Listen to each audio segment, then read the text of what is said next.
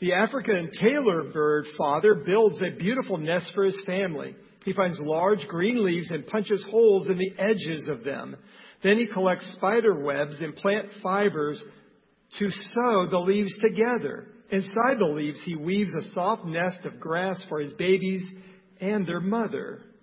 Penguins make great fathers.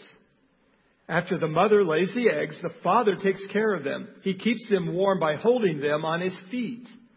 He protects the eggs from cold weather and enemies. He also has to watch for other penguins who would like to steal his eggs and adopt them. When the eggs are ready to hatch, the mother comes back to give the father a rest. I think we can learn something, from the animal dads. And so there are many fathers out there who are admirably succeeding in their quest to become good fathers and good husbands. They're nurturing, supportive, strong, and wise. They are there for their families and should be commended and not taken advantage of or forgotten. However, there are men out there who have abdicated their responsibilities to their children and wives. Zechariah 1:5 says, "You fathers, your fathers, where are they?" 2 Timothy 1:5 says, "I am reminded of your sincere faith, a faith that dwelt first in your grandmother Lois and your mother Eunice, and now I'm sure dwells in you as well." Paul speaking to Timothy. And as I read that verse, I thought, where's Timothy's dad? We know his grandmother was a part of his life. His mother influenced him. But what about his father? Where was his father? My friend Chris Franke once did a parenting seminar, and 35 people came. 32 were moms. And so I wondered, where were the dads? Stats vary, but at least 40% of homes in America, there is no father figure present. David Blankenhorn, president of the Institute of American Values, says, "Fatherlessness is the engine that drives our most pressing problems. It's the most important predictor of juvenile crime and a greater predictor than either race or income." Many secular and Christian organizations have arisen to help this problem. The National Fatherhood Initiative's vision statement reads, "To restore fatherhood to a national priority." And I say amen and yes to that. Promise Keepers, a Christian organization, started to help men keep their promises to their wives and children and churches and communities. And this is all good stuff. We know that the answer isn't the government throwing more money at this problem. At its heart, it's a sin problem and needs a spiritual solution. We need for our boys to live in solid Christian homes, to grow up to respect women and respect commitment, where they get married, if that's God's will for them, and father children, if that's God's will for them, and where they will become the spiritual leaders of their homes and churches. It's a tall order, but it's certainly possible. Men, we can do better. We know we can. And so the Church of Jesus Christ wants to come alongside of you and support you and help you and encourage you in this endeavor. I want to thank Jim this morning, Jim Trusty. He's not with us. Thank him for the years of having a men's breakfast that encouraged us to come and eat a meal together and share a word from Scripture. And John Schmuddy, who's recently done a number of men's events that have pulled us together. I'm really glad for these two men. Thank you for your ministry to help us. And I feel like we men could use more training in what it is to be a man of God, a husband and a father. How many of you had dads that ever said something like this? "I'm busy.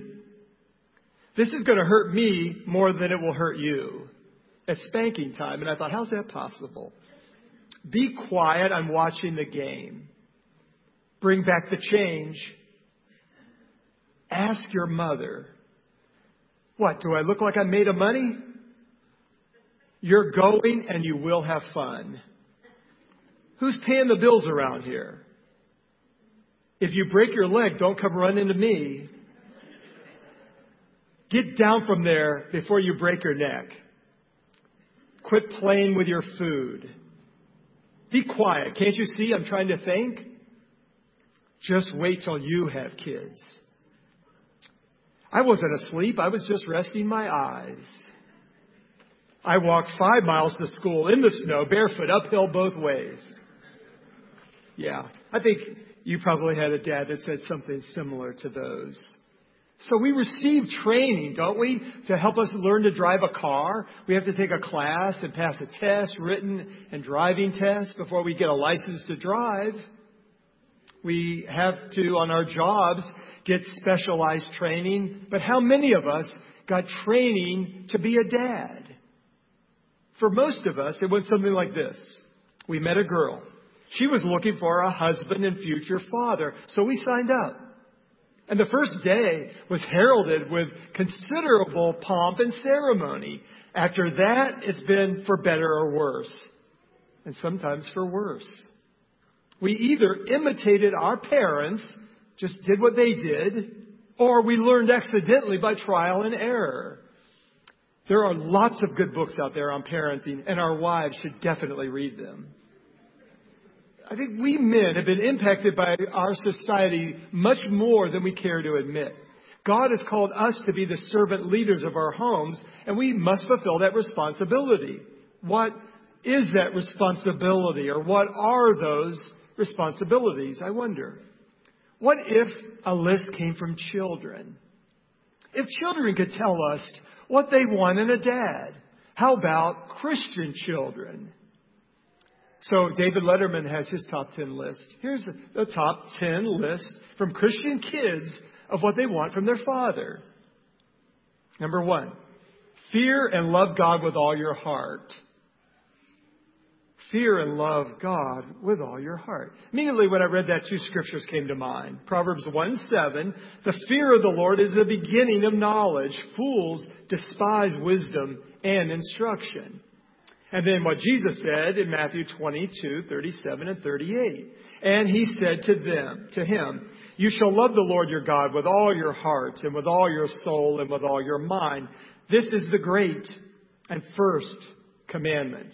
So we must be followers of Jesus Christ, who have repented of our sins and received forgiveness from God. We've invited Christ into our hearts to be our Savior and Lord. We've yielded to Him and are continually yielding to Him to change us and live through us. This is the most important thing that we can do for our family. And your child or children want to see that in you. They want to see that you have a relationship with God through Christ, rather than just hear you tell them about it. Secondly, we want to see you read the Bible and pray, rather than, again, telling them that you read the Bible and you pray, like Jeff's dad's example. They want to see you doing it. Because reading the Bible and praying is how you grow as a Christian. Every day connecting with your Heavenly Father. In prayer, you talk to God. In Bible reading, He talks to you. Obey then what you read and put it into practice. Read it with your children.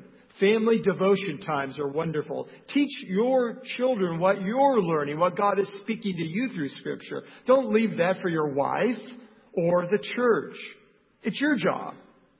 Let me read a couple verses here. Deuteronomy 6.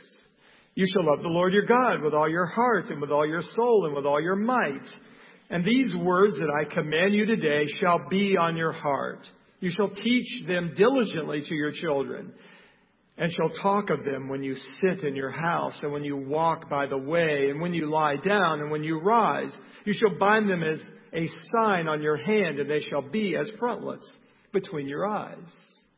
Using the opportunities God affords you to teach them. Ephesians 6:4, fathers, do not provoke your children to anger, but bring them up in the discipline and instruction of the Lord. This is your responsibility, fathers.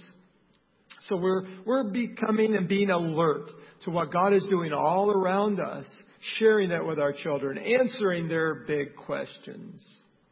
Here's the third thing Christian kids want from their fathers.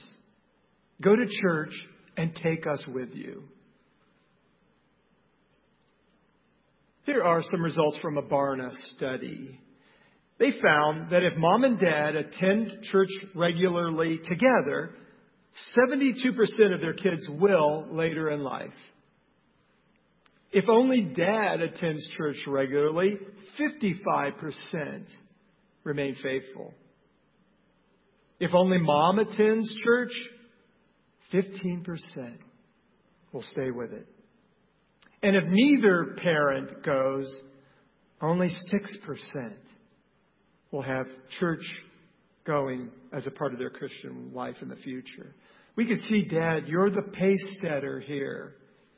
In Acts chapter 10, the story of Cornelius coming to faith in Christ, it says that his family was gathered there too, his wife and children, when Peter came and shared the gospel. I want to read 2 verses from that, and that is verse 2 and verse 44.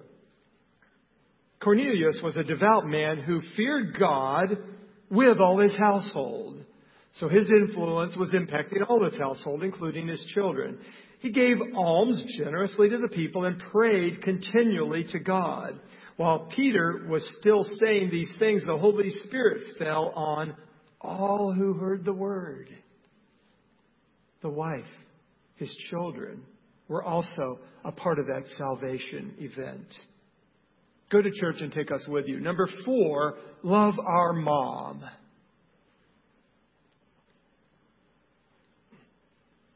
Ephesians 5:25 says, husbands, love your wives as Christ loved the church and gave himself up for her.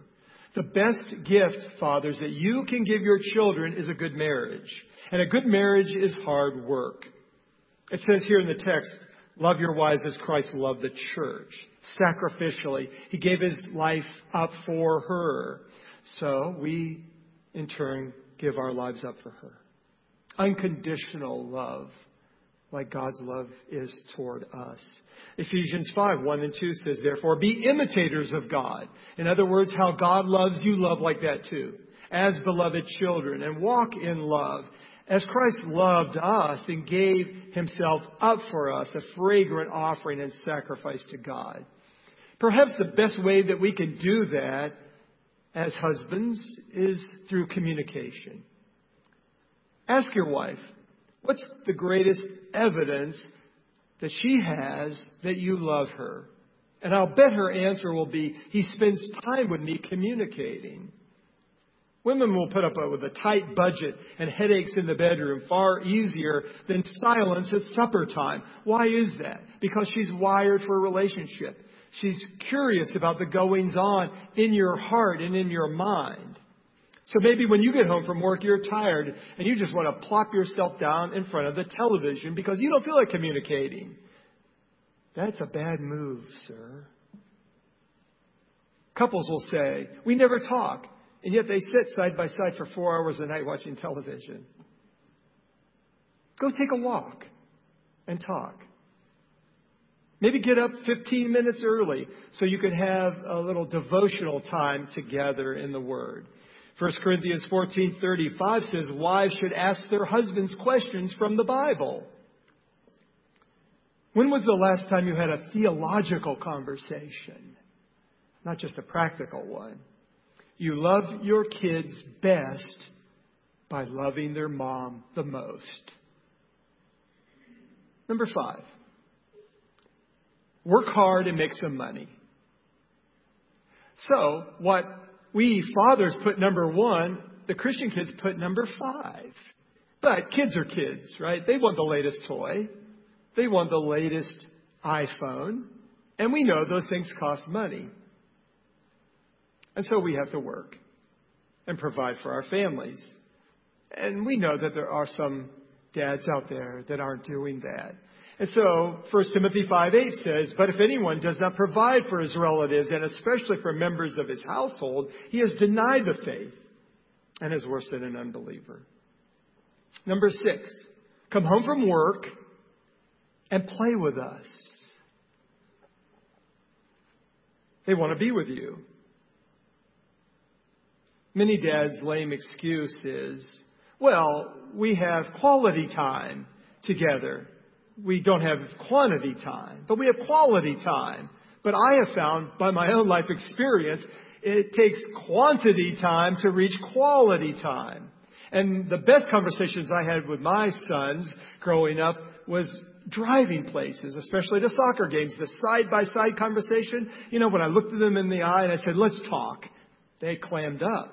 But just sitting there side-by-side, driving, and then they got to yapping and talking, and we had great conversations.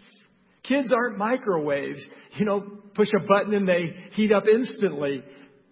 They needed time devoted to them to warm up. Dads were asked, how much time do you spend with your really small children? And they answered somewhere between a half an hour and an hour a day. Well, they were monitored, and the answer was they spent 37 seconds with their small children in conversation. I remember hearing about a baseball player named Ryan Sandberg who quit baseball to spend more time with his family. He actually walked away from a $7.5 million a year contract to do that. Tim Burke is another major leaguer who did that as well. And I want to quote him. He said, in baseball, everything is taken care of for you, so it's easy to be irresponsible. I was not responsible. Christine was the leader. She took care of the kids. She was their teacher and spiritual leader, and she had to take care of the finances. She had to move us 38 times in 10 years. Since I've begun to take over the leadership role God meant for me to have, she is able to get out from under the stress and pressure. She's able to enjoy the children more. Guys, at your funeral, no one's going to read your resume. But your kids may get up and say what a great dad you were. Number 7 and 8 is help cook dinner and clean the house. These two fell together. Now, I can't imagine my boys ever say number 7 for me to cook dinner, right? They wanted their food to taste good. I think the point of this is help out around the house. Often, mom gets home from work where she's worked hard all day and then has the lion's share of the housework. You're the servant leader around there. Did not Jesus tell us to wash one another's feet? So washing a dish occasionally won't kill us. Number 9. This one surprised me. Spank us when we're bad. Proverbs 13:24. Whoever spares the rod hates his son, but he who loves him is diligent to discipline him. Now, I know parents don't do this anymore. I got it.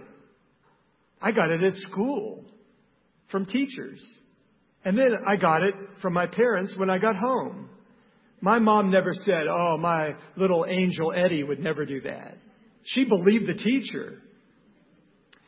I got spanked so I could have my attention riveted and focused on my parent who wanted to provide correction to me.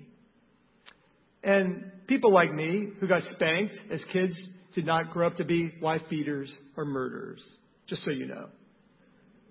Children want and need boundaries. They want rules. They want to be instructed. They actually want discipline. Number 10, have strong muscles to protect us. Now, this is obviously a throwback to older societies where the dad defended his household from wild animals and intruders. We see this in the book of Nehemiah. This is one of my favorite passages in the Bible, Nehemiah 4:14. And I looked and arose and said to the nobles and the officials and to the rest of the people, do not be afraid of them.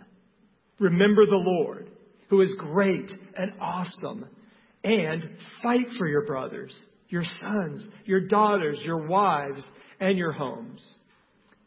Your children see you as the strong protector, as the warrior of your home. So be that. Now, I know television and movie for years have depicted dad as imbeciles and weak and dumb. But we are their protector. How about taking it spiritually? Are you protecting them spiritually? Are you praying for them? Are you rebuking the enemy away from them? There is a battle right now going on in our country for the souls of children, and the devil wants to have them. And he's being very out in the open now with taking the souls of children, but we aren't going to let that happen. Fight back, sir. Fight for your brothers and your sons and your daughters and your wives and your homes. Listen to Psalm 68, 5 through 6.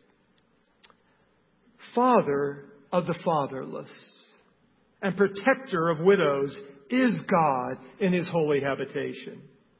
God settles the solitary in a home. He leads out the prisoners to prosperity, but the rebellious dwell in a parched land. Dad, our role in the home is so crucial. Our responsibilities in the home are paramount. But remember this, your heavenly Father is God Almighty, the awesome one, who is a father to the fatherless and a protector of widows. That's who he is. He loves you and is your heavenly Father. Perhaps your earthly father wasn't like that. Maybe you never heard these words.